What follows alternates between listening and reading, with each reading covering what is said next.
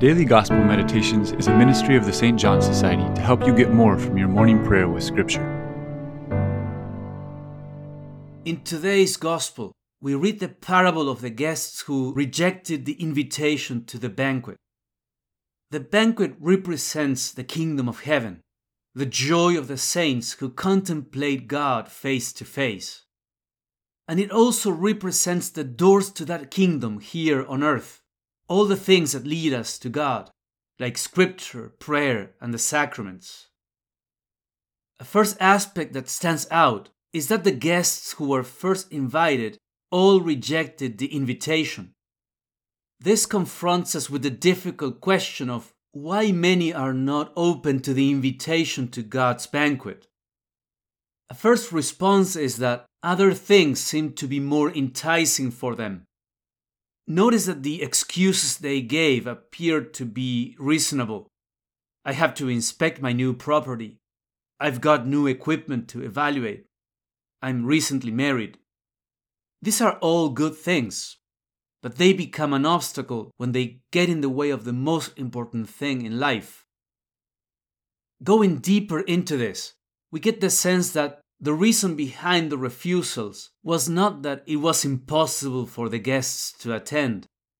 Rather, these reasonable things sounded like polite excuses.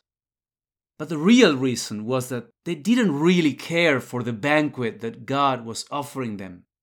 Or to be more accurate, there were other things they cared much more about. Other possessions, activities, and relationships were more important than God. This is the spiritual problem of acedia, or spiritual sloth, a lack of interest in spiritual things. It takes place when a person consistently disregards the many calls from God to come to Him, to acquire that taste for prayer. When you leave those calls unattended for a long time, then everything about religion feels tiresome, as if you couldn't relate to it.